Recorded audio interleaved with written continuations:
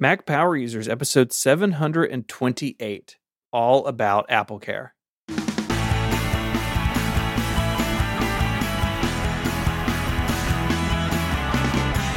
Hello and welcome back to Mac Power Users. My name is Stephen Hackett. I'm joined by my friend and yours, Mr. David Sparks.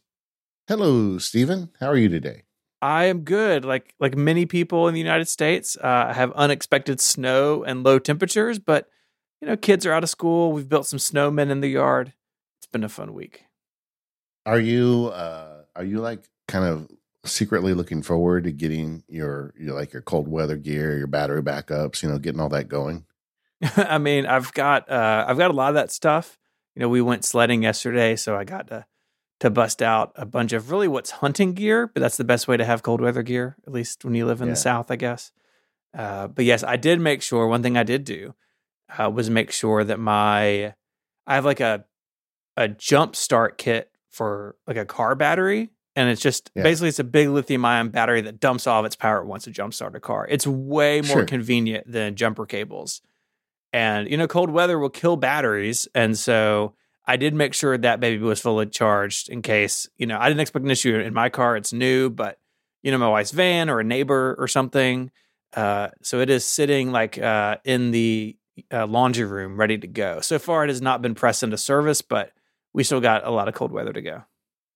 Yeah, I was reading how in this big cold spell we've got, some of the electric cars on the East Coast are just getting fried by the cold weather.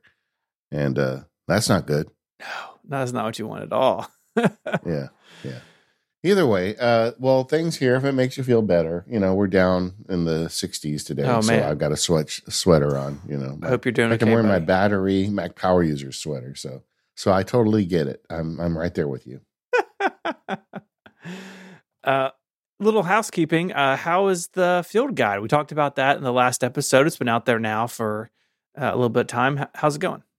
So good, man. It's so good. I'm getting so much good feedback on this one. I mean, I always get good feedback on the field guides, but this one is more about, getting your act together, and it's really landing with people. And I was nervous about releasing it, and now I'm very happy I did because it seems like it's helping folks. And yeah, I love it. That 10% launch code PFGMPU that expires just a couple days after the show airs. So if you're in, if you want to get that discount, go get it at learn.maxsparky.com. But I'm feeling really good. I already did one of the webinars, and we've even added some content to the course in response to some of the questions in the webinar, and it's all good, buddy. That's awesome. Today on More Power Users, that's the ad-free, longer version of the show. You can learn more at relay.fm/MPU/join. You and I are going to be talking about our Vision Pro pre-order experiences. So we're going to record that section of the show just a couple hours after pre-orders open. And we'll talk about how it went for us. So that's in the future as I speak now, but in the past as this episode comes out, the time continuum thing. But it's going to be an adventure, I think. Yeah, I don't know. I mean, we could be like exultant. We could be sad. And that could be whether we get through or not. I don't know. Who knows what's going to happen, but stick around. Yeah, exactly. Well, today we're going to be talking about AppleCare, which is sort of Apple's umbrella name for its different warranty and support offerings, both paid and free. So this is something that has been sort of on my list for a while to talk about because it's actually a pretty complicated system. When we sat down to plan the show out and kind of outlining it, I thought I was really worried. It's like, is this enough for an episode? Like, what if we get through this and I've got half a show? We got a whole show today. Let me just, you can look at the playtime and see probably that there's a lot of stuff here. And we're going to do our best to kind of walk through some of the terminology Apple uses. So when you are in contact with Apple for support for hardware or software, you kind of know some of the language. We're going to talk about the free and different paid versions. So there's now AppleCare Plus, which is sort of a rebranding of some things, and how AppleCare Plus is different for some of the product lines. There's different kind of options for you. And then we're going to talk about what I learned the most about in this was just AppleCare for businesses. There's this whole world out there of like enterprise and IT support that Apple offers with some pretty hilarious pricing. So we will get to that as well. So that's kind of a map of what we're going to do today. But yeah, we should start with the basics. And we have a bunch of links in the show notes, I should say, that again, I went through and I was very careful in naming the links so you can hopefully follow them along, because a lot of these things have similar names. In fact, I wrote this sentence. I'm going to read it verbatim out of Notion.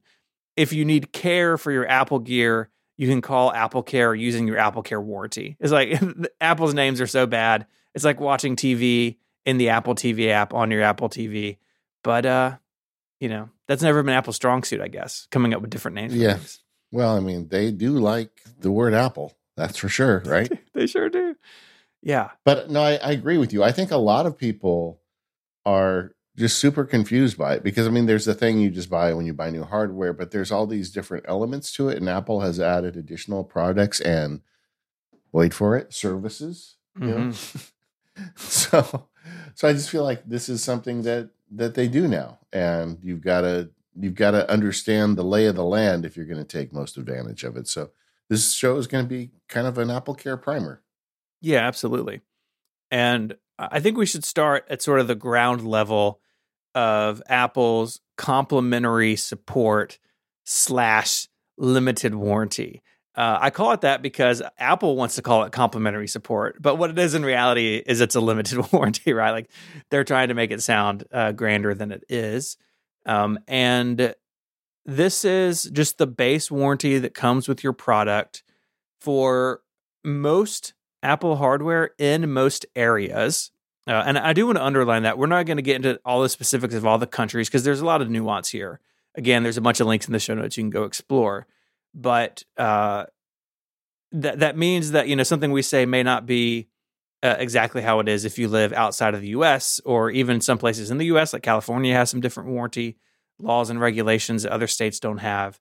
But broadly speaking, the limited warranty is a 1-year limited warranty against hardware defects and 90 days of complimentary technical support. So you go to the Apple Store, you buy a MacBook Air on February 1st. You have 90 days of complimentary tech support. So if you have a hardware or a software issue, you can have that resolved by Apple for free within those 3 months.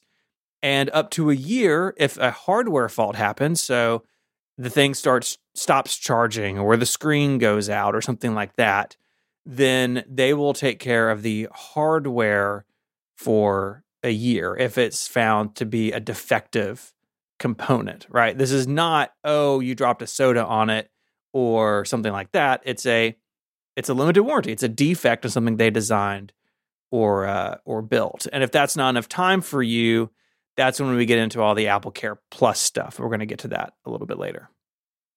One question we get a lot from listeners is, what's the deal with Apple's refurbished store? You can go to Apple's website. They have refurbished products there. Is that a worthwhile thing? And I would say wholeheartedly it is. Mainly, and this has been true for as long as I can remember, Apple warranties their refurbished products as if they're new. And so you don't have, you're not taking a bigger risk from a warranty perspective by buying refurbished. And so if you're looking for a few $100 off a Mac, or maybe you're buying an iPhone or a watch for a kid or a family member and you don't want to pay full price and they don't necessarily need the latest and greatest, I'm really a big proponent of the refurbished store. And they've got a great webpage up that kind of talks about what Apple does when they refurbish products. It's a little beyond the scope today, but just know that it comes with that same 1-year limited warranty with 90 days of complimentary tech support. So it's the same warranty as if you bought new. And I think that's fantastic. I think that's the way it should be. Okay, so let's talk about a legal term here as a former lawyer. Stephen, what is a quote-unquote support incident? I copy and pasted this from Apple because it seemed like an important thing to get right. Apple defines a support incident as a specific, discrete issue that can be addressed by isolating its origin to a single cause Apple, in its sole discretion, will determine what constitutes a support incident. It's what Apple says it is. So it could be that the keyboard they installed is not very good, and that could be the cause, or it could be that you spilled a can of Coke on your Mac, or it could be anything in between. Yeah, could be anything in between. Could be, I can't print, and so they have to help you reinstall a print drive or whatever. Oh, really? I didn't think of that generically. Yeah, I mean, you used to work as a genius, so you've seen it all. A long time ago. And Apple says this is resolved basically when the customer is told what to do to fix it, or what is needed to be done to fix it is done, or, hey, this actually is a third-party issue. So an example from my old days could be, hey, my iMac doesn't power on anymore, or it powers on, but it doesn't boot. Like, it's doing something weird. And we crack it open in the Genius Room. We see dollar store memory installed.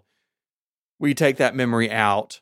The iMac boots perfectly. We put that RAM in a known good iMac, and now that iMac is having trouble. Okay, clearly the issue is you bought El Cheapo RAM on the internet or wherever, and it's a third-party issue, so we're going to give you back your iMac, and we're going to give you back the memory in a little baggie and say, this is a third-party issue.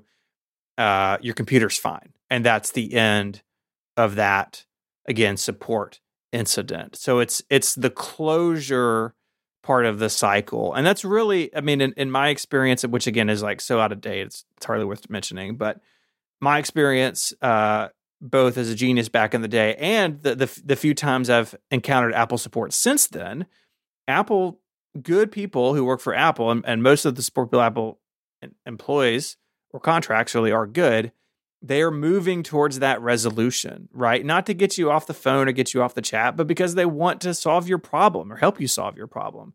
So again, it's the information being identified, it's completing the fix, either hardware or software, or narrowing it down to be a third-party issue. And that's kind of how these things can end. But it's important that we define this, because as we move into the paid AppleCare Plus options, some of those plans have a set number of support incidents, or they'll say, okay, you broke your phone screen, it's going to cost this much, and it is a quote unquote incident. So that's kind of what Apple means. It's an issue, it's the resolution of the issue, and it's the communication of the resolution of the issue. Now, with the number of support incidents, does it matter whether it's your fault or Apple's fault? It can when we move into some of the paid stuff. And that really comes down to, did you damage your thing, or did your thing have a fault? And there's lots of ways Apple can obviously detect that, right? If you come in and you've broken your phone, I don't know anyone who's ever done that, then, okay, it's pretty clear. Like, the screen did not explode on its own. You ran over it with your truck. Or, things like liquid trip indicators, right? Oh, my trackpad isn't working. Well, let's go pop the top off and see what it's doing. Oh, all these little things that are white are now red. Clearly liquid has been in the system. And so they do have ways to sort that out. Yeah. Yeah, I do find, and we'll get into this later, but it really doesn't pay to try and pull a fast one at the Genius Bar. They know what they're doing. They know what's going on. They know what's going on. And the level of diagnostics they have now are so much more advanced than when I was there, where they can, and you can even do it like my wife has had a screen and a battery now put in her iPhone 13 mini, because she's going to use the mini as long as she can. And even before you go into the store, like, you get sent a link and it like runs a diagnostic over the internet. They can run diagnostics locally in the store. We didn't have a lot of that back when I was a genius. I was there from, let's call it 2006 to 2008. And so a very different time frame. But they have a lot of tools that they're going to get to the bottom of what's going on. And pulling a fast one over is like, it's not going to get you anywhere. Go in, be honest, and that's always the best policy. Yeah, and honestly, the other bit of it is Apple does not, in my experience, look for ways to blame it on the customer. If it's on them, they honor it. It's not, So just be honest, but we'll get to that later. But I want to talk about another type of support, and that is the Apple service programs. So this is what happens when Apple does find an issue with one of their devices, and they will honor a service program, even for things that are out of AppleCare. And I was talking earlier about the MacBook Air, the adorable, as Gray called it, the keyboard. Well, several times they extended that warranty and the service program for those bad keyboards. Yeah. In fact, the last Butterfly MacBook Pro was put on sale and entered into the service program on the same day, which I think is the only time that's ever happened. And yeah, so this is a special, usually hardware repair program for specific issues on specific devices. Sometimes even it's within like a serial number range of a product. So it's not all 2017 iMacs. It's just these iMacs made between this date, and we determine that by the serial number.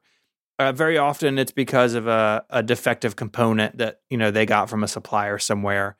The keyboard thing is definitely the most famous one, right? Because it was every MacBook sold, and every one port MacBook, and then all the MacBook Pros in that sort of 2016 to 2019 timeframe. That's all we spoke about on the show. It felt like for a long time with those stupid keyboards for years, and rightly so, because Apple really blew it on that one.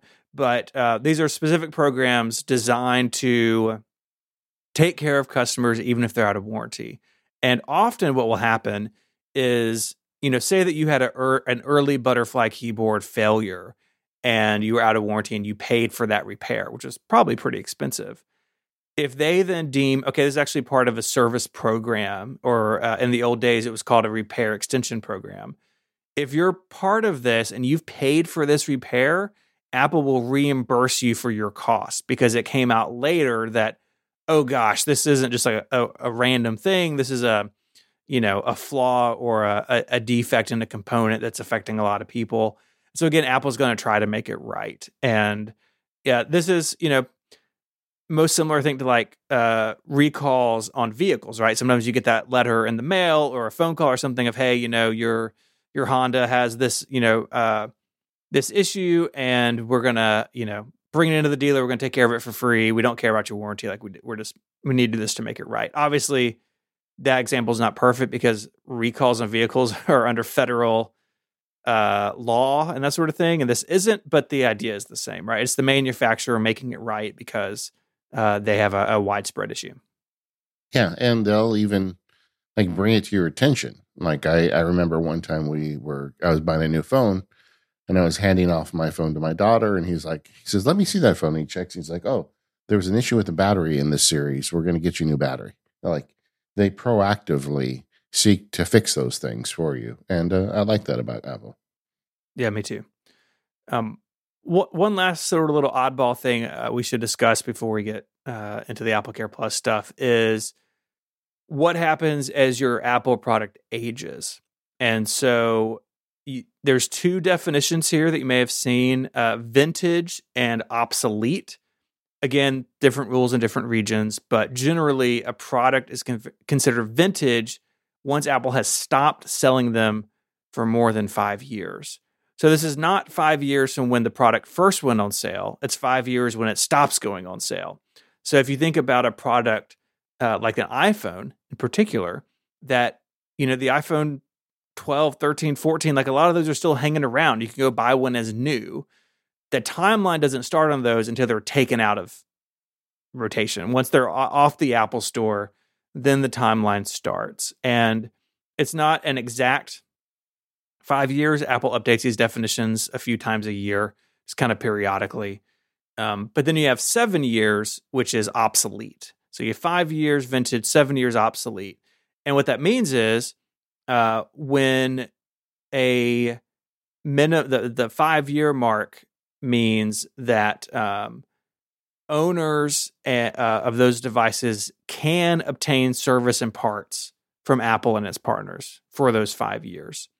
And then the 7 year mark means there's no parts anymore, right? So, if you have a MacBook from 2012, okay, you're way past that now. You're not going to be able to walk into an Apple store and ask for them to replace a hardware component in it.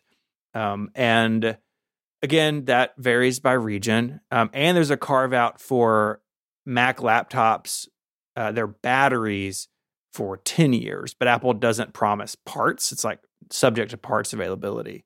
So that's kind of the thing, 5 years, 7 years. Now, what you run into, and I've written about this and we've talked about it, is OS support for these devices very often is longer than 5 to 7 years. You could run a new version of Mac OS, maybe not right now because Apple's been aggressive the last couple of years, but before the Apple Silicon era for sure, you could be running an Intel iMac with the newest Mac OS and not be able to get parts for it if something died in it. And I would like Apple to take that into account when they look at these lists. Like, I wouldn't mind these numbers being a little bit longer because these devices are leading longer and longer lives, and that's a good thing, and Apple should encourage that. So the 5 to 7 year thing does trip people up. They're like, well, it's a perfectly good computer. I'm still using it. It just needs, a screen or a SSD or, a keyboard or whatever. And you can get tripped up by that. You know what this means? You've only got 7 years to replace your touchpad, your touch bar. Yeah, that's right. Because they stopped selling the 13-inch MacBook Pro with touch bar. You got 7 years on that thing. So the clock is ticking.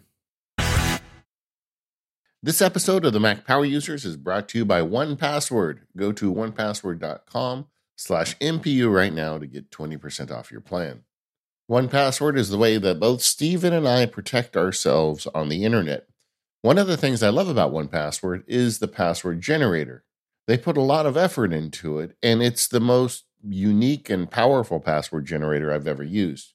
The trouble is, as humans, we're not very good at coming up with unique passwords, so we resort to using the same one repeatedly, which is a big problem on the internet because once somebody hacks a password, then they try it in other places and those passwords get published.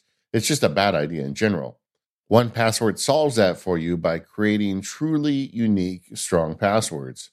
But one of the problems with those unique passwords, like a 20-character completely random password, is there's no way to remember it. So if you want a memorable password, 1Password does that too. And it does that by generating a random group of words separated by dashes. And so if you need a memorable password, you push the button, 1Password spits one out for you. The password generator is getting constant attention from the team at 1Password. The system encourages you to make long passwords. For instance, did you know a 16-character letters-only password is 8 million times harder to guess than a 12-character password? And that's just one tool that 1Password gives you. There's so many more. Like, you can secure data. You can have it remember passwords for all of your websites and online services. It just does it all for you. It's a security solution, not just a password application. I'm a big fan, and you can sign up for it over at 1password.com/MPU. That URL one last time is 1password.com/MPU. That gets you 20% off. Go there, show your support for the show, and start protecting yourself on the internet. So all that brings us to AppleCare Plus. So if the limited warranty is not enough for you, you get to pay more for more coverage. This is a rebranding, by the way. It used to not be called AppleCare Plus. It was just you had the limited warranty and then you paid for AppleCare, but now it's a service, so it gets a plus sign on it, as legally mandated, it feels like. Apparently. By the universe. Yeah. By the universe.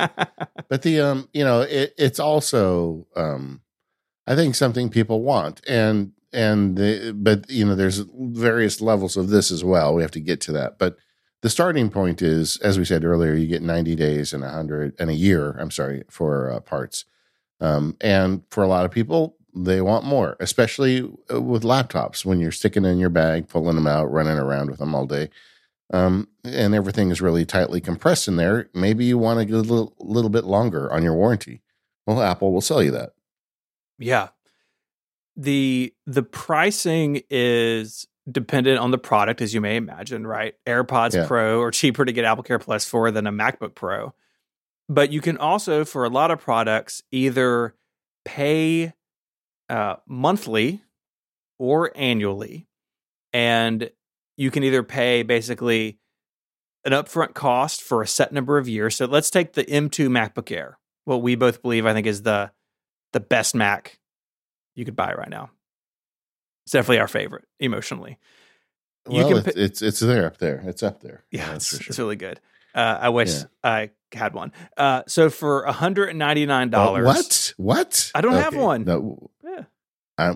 But I mean, you have the MacBook Pro that you chose. I know. No, I'm just saying, like, I don't need an M2 Air. I want one because it's so good. All right. I'm still on the one laptop lifestyle until further notice. Don't worry. I feel you're getting weak. That's all I'm saying. It doesn't sound like me to buy a computer and not tell anybody about it for a while and then drop it on them in a dramatic fashion. That doesn't sound like something I would do. Oh, that's why I kind of expected you to tell me right now that you have one. I got this new Mac Pro. No, I don't. So the M2 Air, you can spend $199 at time of purchase, or like within a 60-day window. Yeah. The $199 gets you 3 years of extended warranty. So it's extended hardware warranty and extended technical support for 3 years, $199. Or you can pay $69.99 a year and have it until you stop paying that yearly. Now, Apple, on their mini web pages, I cannot tell you if there's an actual limit to that. Like, if I paid $70 a year for 5 years and I hit the vintage mark, at that point, can I not pay for it anymore? I don't have a clear answer to that. And if someone does, please let us know. We're doing feedback next week. I'd love to clear this up. I cannot find an answer to this on Apple's website. Yeah. But could you do it for 20 years? Really? Yeah. That doesn't seem likely, but that's kind of the price difference on the MacBook Air. And again, it goes down, like an iPhone 15 Pro is $1349 a month or $269 for 2 years. So it's actually more expensive, but that makes sense to me. It's a device that's in your pocket. You have it with you everywhere. It's a glass sandwich. It's going to be a little bit more. Yeah. The iPads a lot are more less. iPhones are dropped than laptops for sure. Yeah, definitely. Yeah. The iPads are less. You can get it for, like, the Apple Watch Ultra 2 is $100 for 2 years. And the AirPods Pro, my favorite, because it's a funny example, $30 for 2 years. So when you go to buy an Apple product, all this is in the flow of checkout, where you have the option to add AppleCare Plus. Do you want it annually for a one-time, or you want to pay annually for however many years, or do you want to pay a one-time thing for a fixed number of years? So all that's in the flow now. And you do have 60 days to decide. So you don't have to do it at checkout. So if you're buying a computer and say, look, I do want to add the $199, but that's a lot of my budget right now. You can put a thing in reminders and add it later. When you do that, there's some verification that your system isn't damaged or reporting any issues, but it's a very simple process, and you'll be good to go. Yeah. And the question of what AppleCare you buy, we're going to talk about what we do personally later. But I think the math kind of works out. If you're of the type that wants to have your device insured, I think they're in the ballpark. I think the AirPods Pro actually is a pretty good deal because those things often fail over time. Yeah. And for $30 to get 2 years, probably going to get your money back. Yeah. I think it's definitely possible. So the AppleCare Plus, you get those support incidents. There are still some fees could be accrued if something comes up. Apple's always upfront about that. They're not going to do something and then charge you after the fact as a surprise. Paid customers get 24/7 priority access to Apple support via chat or phone. And then again, you have that 60-day window.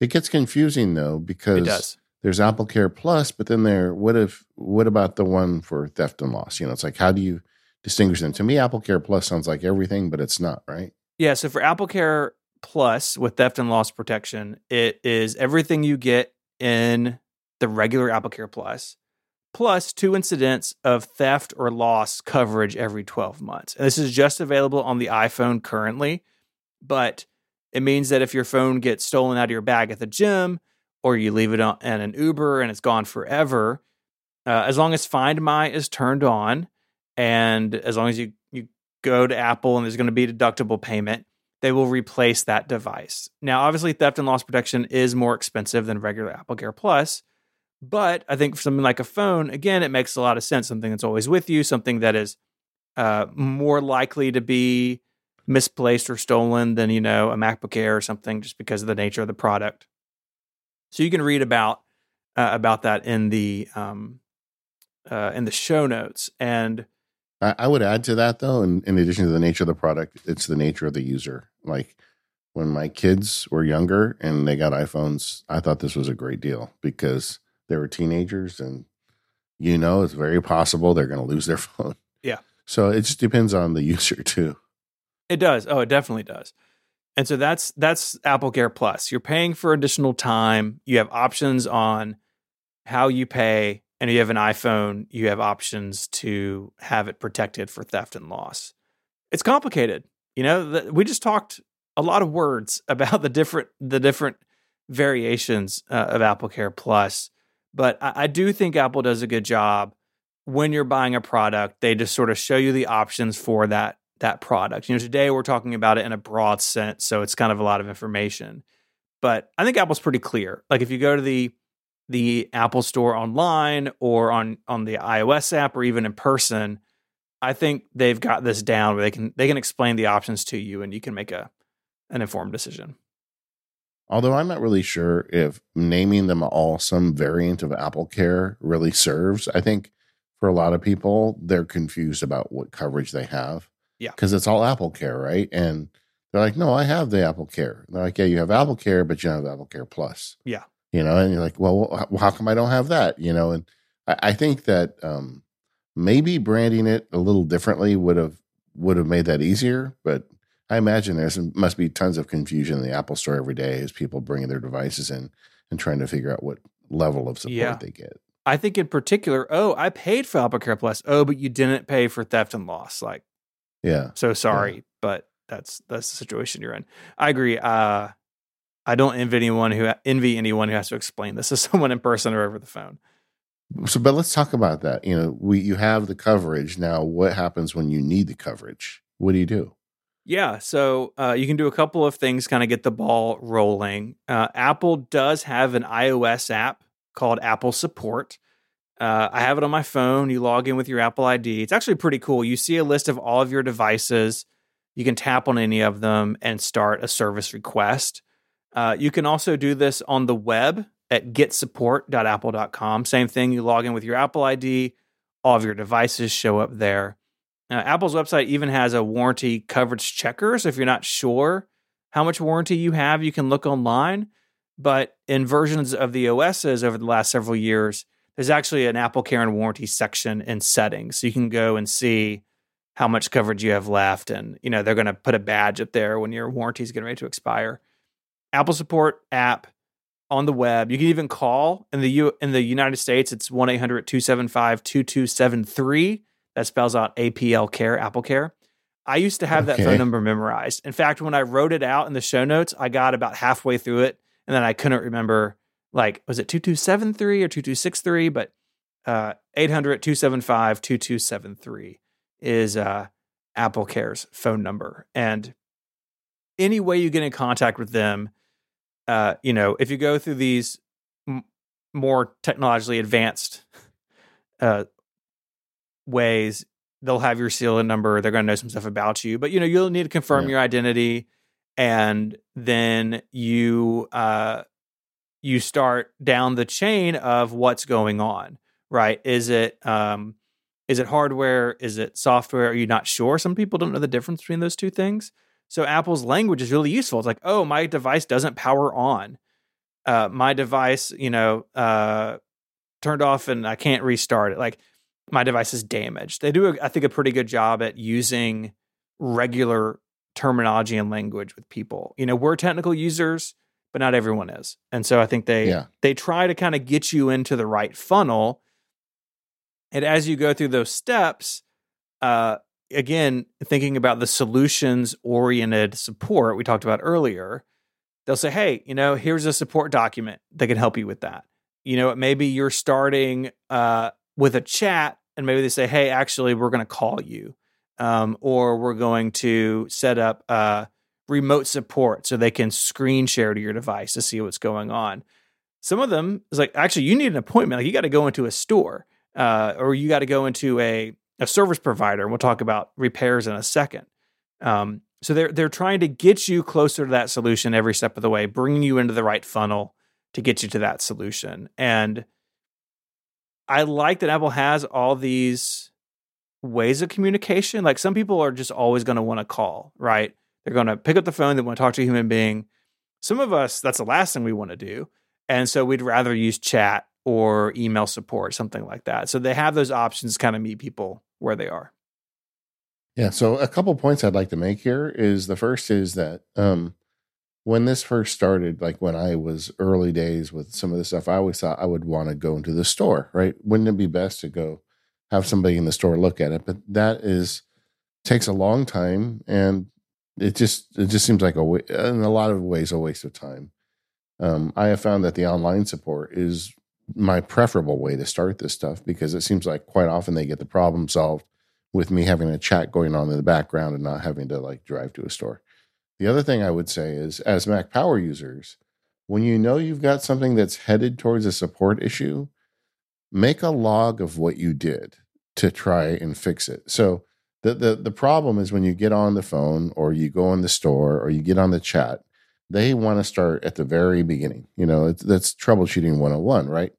But if you can say, I did this, this, this, and this, I rebooted the computer, I uninstalled the app and reinstalled the app, just give everything that you've done and just kind of read it off to them. They still may want you to do some of that again, but they know that you're a sophisticated user. So the whole process just goes faster. And quite often I've done that where this is what I've done, I've reset the PRAM, whatever the thing I've done is. And then they're like, okay, well, I'm going to check a few things and I'm going to kick you up to the second level. And you get there so much faster. If you just have a log and when you talk to the person, text the person, whatever, you tell them everything you've done. I think that's fantastic advice. And I think a lot of that also is about communicating well with whoever's on the other end, because these folks also hear that from people who really don't know what they're doing, right? Or who would get frustrated with, oh, actually, even though you say you did it, we're going to do it again. Because they also have their workflows they have to work through, right? And they need to be able to say, actually, I can confirm the customer did this, and this was the outcome, so we're moving down this path. And some of that is dependent on the type of incident. Some of it's dependent on the type of advisor you get on the phone or chat or even Genius in the store. Sometimes some of them are more willing to take the customer's word than others. So you can do that. I think it's good advice. But, the way I view it is like we're forming a little team, right? We're gonna try to solve this together. And you kind of got to Apple's going to meet us where we are. We sometimes also have to meet them where they are. And so I think that's part of it, going into it with, again, being solution minded.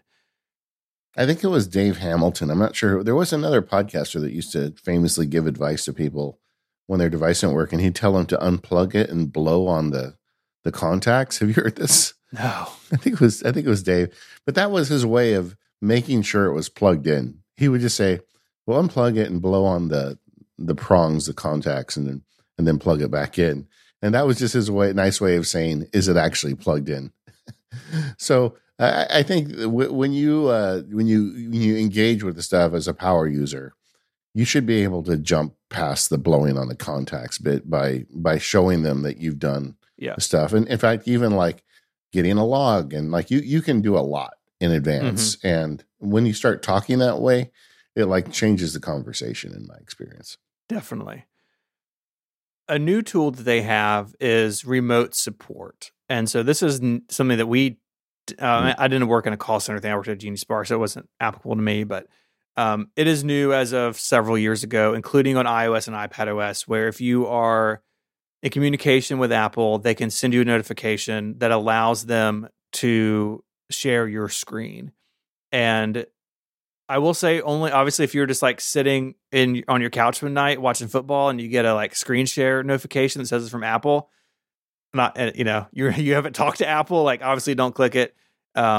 But if you're in contact with AppleCare, they're going to tell you, hey, I'm going to send you this link. They're going to verify where it needs to go.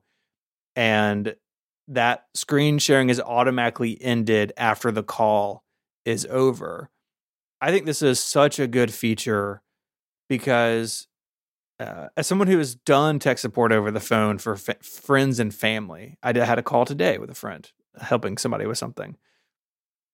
It can be really frustrating. Like, no, like click on the file menu in the upper left-hand corner. It's like, well, the upper left-hand corner of the screen, the upper left-hand corner of the window, I don't see a file menu there. A lot of people aren't as familiar with their products as we are. And it can be much more efficient sometimes to be able to see what they're seeing, because not only may they not be able to find what you're describing, but they may not be able to describe to you what they're seeing, right? Like, oh, I go to print and I get an error message. What does it say? I don't know. It disappeared, right? Well, if I'm screen sharing, I can initiate a print job. I can open the print manager window or whatever, and I can see what it's doing, right? And it takes a level of frustration off the table. So I'm really glad Apple has this. I definitely, if you're in a support situation or a family member or friend is in a support situation and Apple wants to do this, I think it's a great tool for them. And, but again, know it's from them, right? Don't accept random screen sharing invitations. I've never even seen a random one, but I feel like I should say it as just like something I should say on the show. And again, it is automatically ended. They're not leaving some remote support on your Mac indefinitely, right? It's for that window of time, and it can be a very useful tool to move things along when we're trying to deal with a support incident. Yeah, and I've done this with some of my own support tickets where they took remote access. I've been totally fine with it. Obviously, close the windows before, don't put up your tax return on the screen when you accept the invite. But, yeah. But just keep it clean, and then afterwards it's over, and it's just so delightful that the thing gets fixed without you leaving the house. I mean that, Yep. And I've had that experience, so I'm a believer in this. But Stephen, what about when it's worse? So like, what if the keyboard is bad, or the drive or the logic board isn't working and it needs to be repaired? What are your options then? Yeah. So you've got more options than ever. So, right, you've gone through the tree, right? You've gone through all these decisions, these conversations. Okay, this looks like a hardware issue. Or it's a hardware issue. I dropped my phone and broke the back glass or whatever. You can schedule a repair really 4 different ways. First one is the classic. It's the one everyone thinks of. It's I make an appointment. Please make an appointment.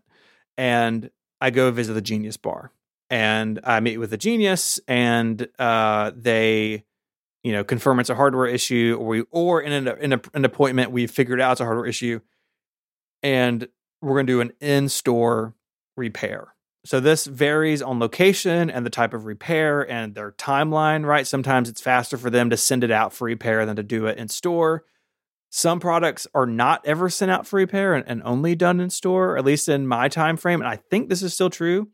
Apple doesn't ship iMacs around to get repaired, like desktops get repaired in store.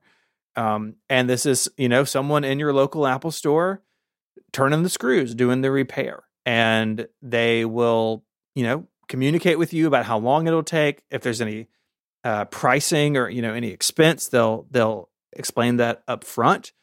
And then if they get into it and say, oh gosh, we put this part in, it actually it kind of fixed it, but there's something else going on, we need some more time. Or, hey, we opened your MacBook Air and all the liquid indicators are tripped, right? And then you come clean about spilling a Gatorade on your laptop 2 nights ago. They're going to communicate that with you, right? Apple's never going to surprise you with something like that. The Genius Bar is great. They're busy. Apple stores are busy. That's why I sort of, in my creepy whisper voice, said, please make an appointment. Because if you just show up, you may be waiting for a while. And they may actually turn you away. They say, hey, look, we're swamped today. You got to make an appointment to come back. Yeah. And if you've been buying Apple products long enough, you remember when you could easily walk in and get to the Genius Bar. Yeah. And it took me a while to accept that that's just not possible anymore. Apple's a $1 trillion company and they sell a lot of stuff. And I took it personally, I think, the first time, Yeah. But then I realized, oh no, it's a big business. They have a lot of people. Make an appointment. It's not that hard. And really, the appointment system is best for everybody. Yes, it's frustrating if you need something done now, or if you've driven a long way to an Apple store not knowing you need an appointment. So when I was working at the Saddle Creek store in Memphis, there was not an Apple store in Arkansas or Mississippi. So we had people driving hours sometimes, and very often they just didn't know they needed an appointment, right? Maybe because they've been a customer a long time and they didn't realize at some point appointments were necessary, or they just didn't know, right? It's like in that situation, like, I'm a nice guy. I want to try to help you out. You drove 4 hours to see us, right? Like, but the appointment system means that everyone gets their own time and you're not overly stressing a genius. Like, that's a hard job. Like, it's fast paced and you got to know a lot of information. You got to make decisions with clarity kind of under the gun. So the appointment makes it much more fair to everybody. But if you don't live near a store, there's a huge network of Apple authorized service providers. And so they range from like independent shops. So when I left the Genius Bar, I went to go work for an Apple authorized service provider. So we had walk-in hours where you could bring your laptop in and, we would do the repairs or whatever. Best Buys are part of the Apple authorized service provider network now. There's a whole website about repair and service locations. You can search by zip code. And like when you're in the flow of a support incident, they say, hey, here are all the locations near you, pick one. And maybe you have your own favorite local ASP that like you've known the guy forever and he's, he's going to do a good job. And what's important about this and why you want to look for this very specific language of an Apple authorized service provider is that these shops and these technicians have the same tools the Genius Bar has. They have the same access to parts, the same access to tooling, and the same access to knowledge of how the repairs happen and certifications and everything. They may have more flexibility in terms of repair options and prices, but Apple holds them to a pretty high level. And, this is not taking your phone to like the random person in the mall who, she set up a kiosk and is like doing them in the back of her van, right? This is a legit thing, and Apple partners with these companies to make it possible because they know they can't reach everybody on their own. Yeah. And the important thing you said is they have the same parts. As I understand it, they even have access to the same AppleCare warranty system. Like they track your repairs in there, so Apple sees them as well. So if you're still in warranty, although usually I think you're going to an AASP after you're out of AppleCare, but they do have access to the information if I understand correctly. Yes. And if they do a repair, it doesn't void your AppleCare, right? Because they are authorized. They have the knowledge, the training, and the tooling. And back when I was a lawyer, I was the lawyer to AASPs all over Southern California. They all came to me. And that's cool. They're some of the smartest repair people out there. Like, I feel like in a lot of ways, you're probably getting somebody with more experience than you do at the Genius Bar sometimes. Sometimes, yeah. Or like if you were me, right, where I was hiring people to work my AASP, I hired all former geniuses. Like they all had that expertise and wanted to take it to the next level. And that was a good career path for a lot of people who have served behind the Genius Bar. Yeah. So that is an entirely credible option. But another one that, frankly, I have over the last few years come to embrace is just mail it in. And Apple, I think, has made that a lot easier over the last few years. Oh, yeah. They send you a box. If you're on the phone with them and they run diagnostics and say, yes, your keyboard's bad, we're going to replace it. Would you like us to send you a box? And I'm like, yes, please. Mm-hmm. And I get a box in the mail. You stick it in there. The last time I did this, it went off to Texas. I think they have a big repair center in Texas. I don't know if that's still the location. Okay. Texas, and there's one here in Memphis, actually, right by the airport. Okay. In fact, there were times like when my Genius room was just underwater, I could ship out a laptop and get it repaired faster remotely because there was basically no travel time. Like it was like 1 day, 1 or 2 days to get there. They do the repair, they bring it back. And again, these are technicians who this is all they do. They're trained by Apple. It's all part of Apple's warranty system. And it can be a fantastic option if you live someplace where there's not a lot of support options, or if there's a global pandemic and you don't want to take your product in somewhere. Like this is a fantastic option. The trade-off is sometimes it can be a little bit longer if it's got to travel a long way. But I'm so lazy. I have an Apple store 6 miles from my house, and part of me would rather just stick it in a box and send it to Texas. I get it. Hey, I get it, man. Yeah, plus, you're famous when you walk in there. Like, oh my God, it's Mac Sparky. You gotta tamp that down. That used to happen in the old days. It doesn't happen as much anymore. I feel like Apple's too big now. Too big. Yeah, I used to hide from my local Apple store for a while. Yeah, I don't want them to know. You know what I mean? Yeah. If I get recognized in Apple stores these days, it's usually from another patron, not from an Apple person. There you go. But I used to years ago give lectures at the Apple. They'd have me come in and teach people how to use, like iWork or something. But now they do all that themselves. They don't need me. Mm-hmm. Let's talk about speeding things up. Express replacement. So this is a program where, let's just talk about the iPhone, although this is eligible for every product type except the Mac, which makes sense when you hear what it is. You are doing effectively a replacement, like a temporary replacement. So I break my phone, again, hypothetically, and I request express replacement service.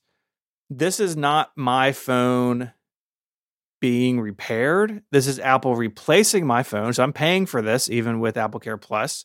And if you don't have AppleCare Plus, you can do this as a one-time paid service. And so they ship you a replacement device and you ship them your damaged device. And they put a temporary hold on your credit card to make sure you don't end up with, your phone and their phone. And then you send it back and you're all set. So they remove the hold after making sure the original product is, what it was supposed to be and that the repair would be covered. So there are costs with this, right? On Apple's website, they actually have a little estimate thing. So you can go in here and say, oh, I broke my iPhone 15 Pro Max. And for me, with AppleCare Plus, it's a $99 service. So, but it's fast. That's the thing. They basically ship you something, you can start using it, and then you ship them the busted one back. Yeah. iPhone 12 Pro.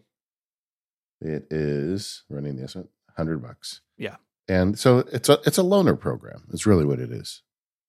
So those are the 4 options for getting repairs: Apple Store, Apple Authorized Service Provider, mail-in repair, express replacement. So you have lots of options. Again, Apple's trying to meet the needs of as many people as they can. This episode of Mac Power Users is brought to you by NetSuite. If you have a business, you can probably relate to this. Things get to a certain size and cracks start to emerge. Things that you used to do in a day are now taking a week. You have too many manual processes and you don't have one source of truth. It's never a good feeling when everything in your business is disjointed, too many processes in too many places. You want clarity.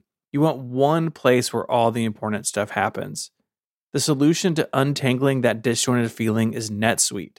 It's a software company that has developed a cloud-based business management platform to help your team deal with key business processes like enterprise resource planning, financials, CRM, e-commerce, inventory, and more.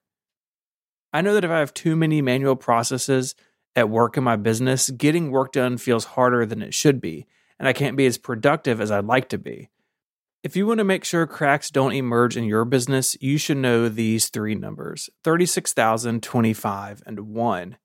There are 36,000 businesses that have upgraded to NetSuite by Oracle. NetSuite is the #1 cloud financial system, streamlining accounting, financial management, inventory, HR, and more. 25 because NetSuite turns 25 this year. That's 25 years of helping businesses do more with less, close their books in days, not weeks, and drive down costs. And 1 because your business is one of a kind. So you get a customized solution to all your KPIs in one efficient system with one source of truth. Manage risk, get reliable forecasts, and improve margins. Everything you need to grow all in one place. Having all the information you need in one place makes it so much easier to make decisions. I know as a business owner what a difference that can make and how much easier everything operates when information is available. It really means smart decisions can be made faster. So go download NetSuite's popular KPI checklist designed to give you consistently excellent performance absolutely free at netsuite.com/MPU. That's NETSUITE. netsuite.com/MPU. Go there now, get their free KPI checklist, and make sure your business continues to thrive. Our thanks to NetSuite for their support of the show and Relay FM. So as we were prepping for the show, and I use the term "we" loosely, as former genius Steven did the hard lifting here, he kept sending me screenshots of AppleCare for Business. I thought I knew there was such a product, but I'd never really kind of dug deep into it. This is like a whole rabbit hole of options that I didn't know existed. I didn't either. I mean, I knew kind of vaguely like Apple had some like AppleCare stuff. If you're a big enough company, you can pay them for different things. And we're not going to get too deep into this. I just want to kind of make people aware. There's effectively 3 levels of AppleCare professional support, is what they call it. There's help desk support and AppleCare OS support, and then AppleCare for Enterprise. The first one is basically priority telephone access to senior technical staff at Apple. So you're the IT person for a medium-sized business, right? And you could purchase this, and you and your users have access to these people within the AppleCare organization. It's like a 1 year at a time plan, and it covers 2 technical contacts. So again, this is like, I'm an IT guy. I'm using this as sort of backup. So this is the AppleCare help desk system, and it is $500 a year. So I'm paying for this as a resource to supercharge my IT department. That's how I view this. Yeah, or it's a way to jump the line, right? Yeah. So you don't have to go through the lower level support people. Right. If you're an IT professional, you've already blown on the contacts, right? You know it's plugged in. So you can just get to the people that can help you with the more complex problems faster. Mm-hmm. For $500 a year, you get to jump the line. Yes. AppleCare OS support. That's next level. It is. Boy, is it. So AppleCare OS support. This is enterprise level support where people employed by the AppleCare organization are helping you with things like cross-platform integration, command line tools, and more. So this is not just help desk in the sense of, someone, I'm trying to set this up on a Mac and it's just not working. Can you help me through it? This is, I have a bunch of Macs and we're integrating with this other product, or we are rolling out some tools and I need some command line support, like those sort of deeper things. For this, you get an unlimited number of incidents, and you can get an on-site review by an Apple technical support engineer. So Apple will fly somebody to your site to help you with an issue. What was the other one? $500? Yeah. I mean, this is just a little bit more than that, right? Yeah. $49,995.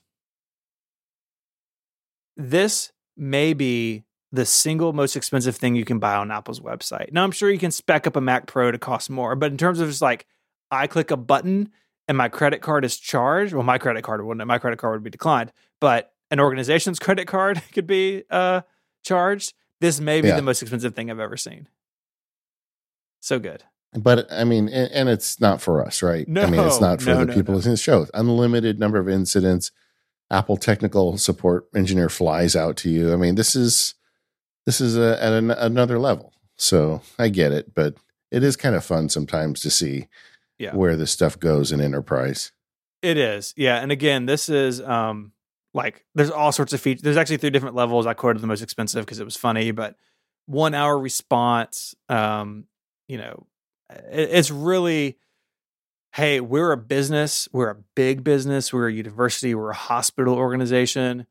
We are dependent not only on the Mac as just a computer in people's offices, but like Apple products are at the core of our entire stack. Our business runs on this stuff.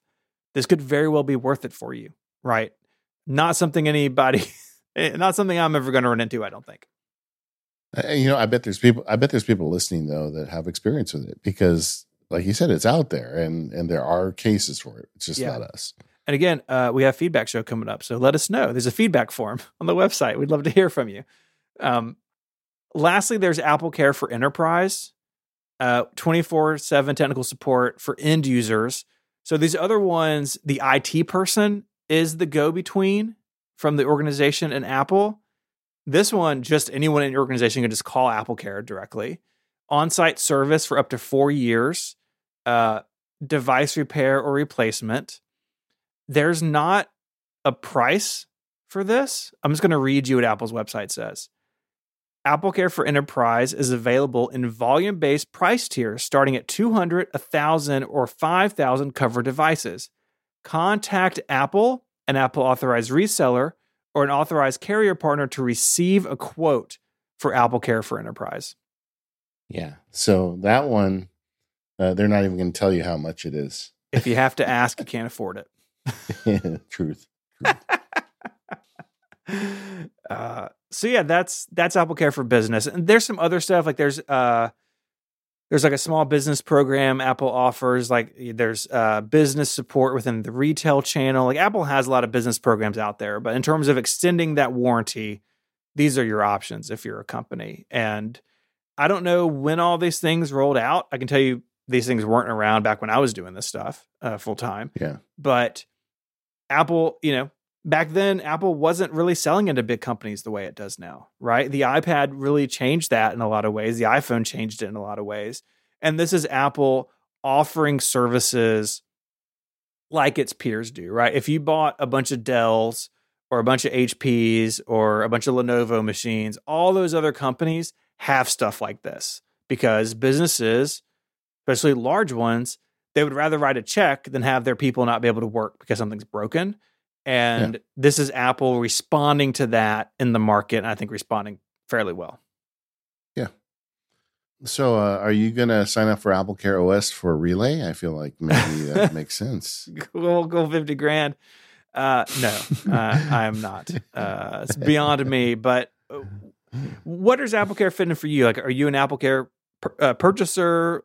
I'm less so than I used to be. There's lawyers have this like reputation, like insurance people love selling to lawyers because lawyers always buy all the insurance because, that's your day job. You see where everything goes wrong. And when people don't have insurance, how bad it can be for them. So lawyers as a breed tend to buy a lot of insurance. So for the longest time, I bought AppleCare on pretty much everything I bought. That's not the case anymore for me. I've had some good experiences with AppleCare. I've been buying Macs a long time. I remember, like 15 years ago, I had a 17-inch MacBook Pro. Remember the lunch tray MacBook Pro? Oh, yeah. The big one? Yeah, I had one, and I had it for like 2 or 3 years, and then the logic board went bad, and they replaced it, and then it was like right towards the end of the 3-year AppleCare, because back then, that was the most you could get was 3 years. And the logic board went bad like in year 2 and then went bad in year 3. And then they tried to replace it again. It didn't work. And they're like, there's something weird about this computer. And they just gave me a new 17-inch MacBook Pro. It wasn't like a 3-year-old one. It was the new one. Yeah. And I was like, man, I loved AppleCare that day because I got a brand new setup. I've never had an experience like that since then. But with the kids' phones, I have kept it because they can break the glass. Knock on wood, I've never really broken an iPhone or lost one. But I still tend to buy the AppleCare for my iPhones because I hand them down after a year to people who aren't as careful. And when I bought the M2 MacBook Air, the one that you're going to buy soon, I didn't get it for that one because I bought the lowest end. It's just for me meant to be kind of like a little portable machine. And I felt like, well, if it really goes down, then I'll buy another one, But I did buy it on my Mac Studio because that was an expensive purchase. and it probably was dumb because it just sits on my desk all day. I can't imagine what's going to go wrong with it. But with this huge hard drive and everything in there, I ran the costs up. It actually made sense to add another couple $100 on just to extend the warranty. So the answer to me is it depends. I'm really the same way. I do AppleCare Plus for phones and watches just because, they're prone to damage. I have never done the theft or loss protection. Especially from you, Stephen. I don't know what you're talking about. So much stuff. I don't know what you're talking about. I've never done theft or loss for me, but when we bought my daughter her iPhone 12, I did the loss and theft prevention for exactly the reason you said, right? They're new users. Something may be more likely to happen. I have purchased it on Macs. I did it on this MacBook Pro, but I didn't really think about it until I sat down, working on this outline. I haven't had need for AppleCare on a Mac in a really long time. And I could see myself moving away from it. But at the same time, right, whatever it was, $200 for a MacBook Pro, I'm spending way more than that. And as these machines become more refined, there's fewer discrete components, right? So it used to be, back when I was turning screws, having a logic board replacement, like a lot of other things could go wrong before we got to that point. Well, now it's basically just a logic board in there. And so you do have that issue. Apple does have pretty reasonable out of warranty repair pricing. I didn't even get into it in this episode because, again, it's dependent on the product and where you are. But there's tiers to that sometimes. Same thing if there's damage, like tier 1 damage, tier 2 damage, where you can pay a flat rate and get whatever fixed, that you need to. Those tiers are more than the AppleCare is. But again, I don't know how much money I've spent on AppleCare that I've never used. And so I think I'm going to be a bit more choosy about this moving forward. But on the iPhones and the Apple Watches in the house, I'm all for it. Yeah, I feel like modern Macs are more reliable than they were in the old days. Oh, yeah. And so that makes me less likely to buy it. And I don't try to think of it as like the payoff or investment, like, oh, I bought this much AppleCare and I've got this many computers or whatever. I don't really think that's the way to think about it. But I'm just less inclined to get it for Macs because I just have more faith in them now. And honestly, I kind of feel the same way about the iPad and an iPhone. With the iPhone, the reason for the AppleCare is more likely what I'm going to do to the phone than some inherent problem with it. When I do buy it, I'm also lean towards buying it on the yearly basis. And that's because, I'm Mac Sparky and I seem to turn over devices pretty quickly. I don't want to buy 3 years worth of coverage necessarily. But I also like the idea when I hand it down to kids that I can make the coverage last longer if I want. So when I do get it, I usually buy the yearly, but I'm getting less and less inclined to get it for Macs. No, I totally get that. And that is the trade-off for the simplicity inside these machines is that they are more reliable, right? When you had more discrete components, there was more failure points. And as these things have gotten more consolidated inside, those failure points have gotten less and less. And so that's the trade-off. I think it's different for everybody, right? Some people are just more risk adverse than others. And so they're going to want it.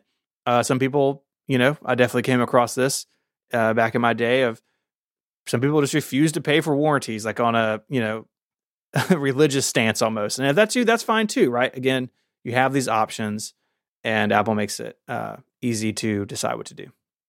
Yeah, I mean, I've had that experience with some products where you buy the extended warranty and they don't honor it. And then as a result, you never want a warranty again. And that's not the case with Apple. I mean, Apple actually does honor their warranties. And some companies, it seems like it's a game to them to figure out how they can not fix your thing, even though you paid for a warranty. It's not Apple. I think we should, before we wrap up, though, I just want to talk, because you were a genius for a while. And I just kind of want to make a pitch for the best way to deal with Apple when you're going through this process, because I think it actually matters. I think if you have the right attitude going in, you have a much better chance of having a successful kind of experience than if you don't. And I've seen it, and you've seen it even more than me, but some people go in with this big chip on their shoulder. A lot of times they may be hiding damage that they caused. And I think all of that is nonsense. I think the best way to handle this when you go in is just be honest. If you broke something, tell them. But if you didn't, tell them that too. And I find they're much more willing to work with you if you go in there and you don't act like a jerk and you're honest with them. They don't have to try and figure out where you're lying. I do think that there's really something to that in dealing with AppleCare. I 100% agree. I think also we definitely had people come in the store who played the game of like outsmarting the genius, right? Like it turned into some sort of, ego thing or trying to pit their knowledge versus ours. And like my thing always like, I just want to solve this for you, right? Like, again, the idea of like, we're going to form a team here and we're going to try to figure this out. Having that sort of, I'm going to one up you, like that doesn't go well in any service environment. But I think, don't hear what I'm not saying. I think people who work behind the Genius Bar or in the AppleCare organization are like, they're nerdy people. Nerds in particular don't respond to that well, right? Like, I mean, how many times you see it on like social media or in a forum post, right? People just one up each other and it spins out of control. Like that's not what you want when you're trying to resolve an incident with your phone or your Mac or whatever. And so going in, being honest, right? But also being an advocate, right? Of like, hey, like you said, I've done this, this, and this, can we look in this direction, right? It's just about good communication. That's really what it comes down to for me.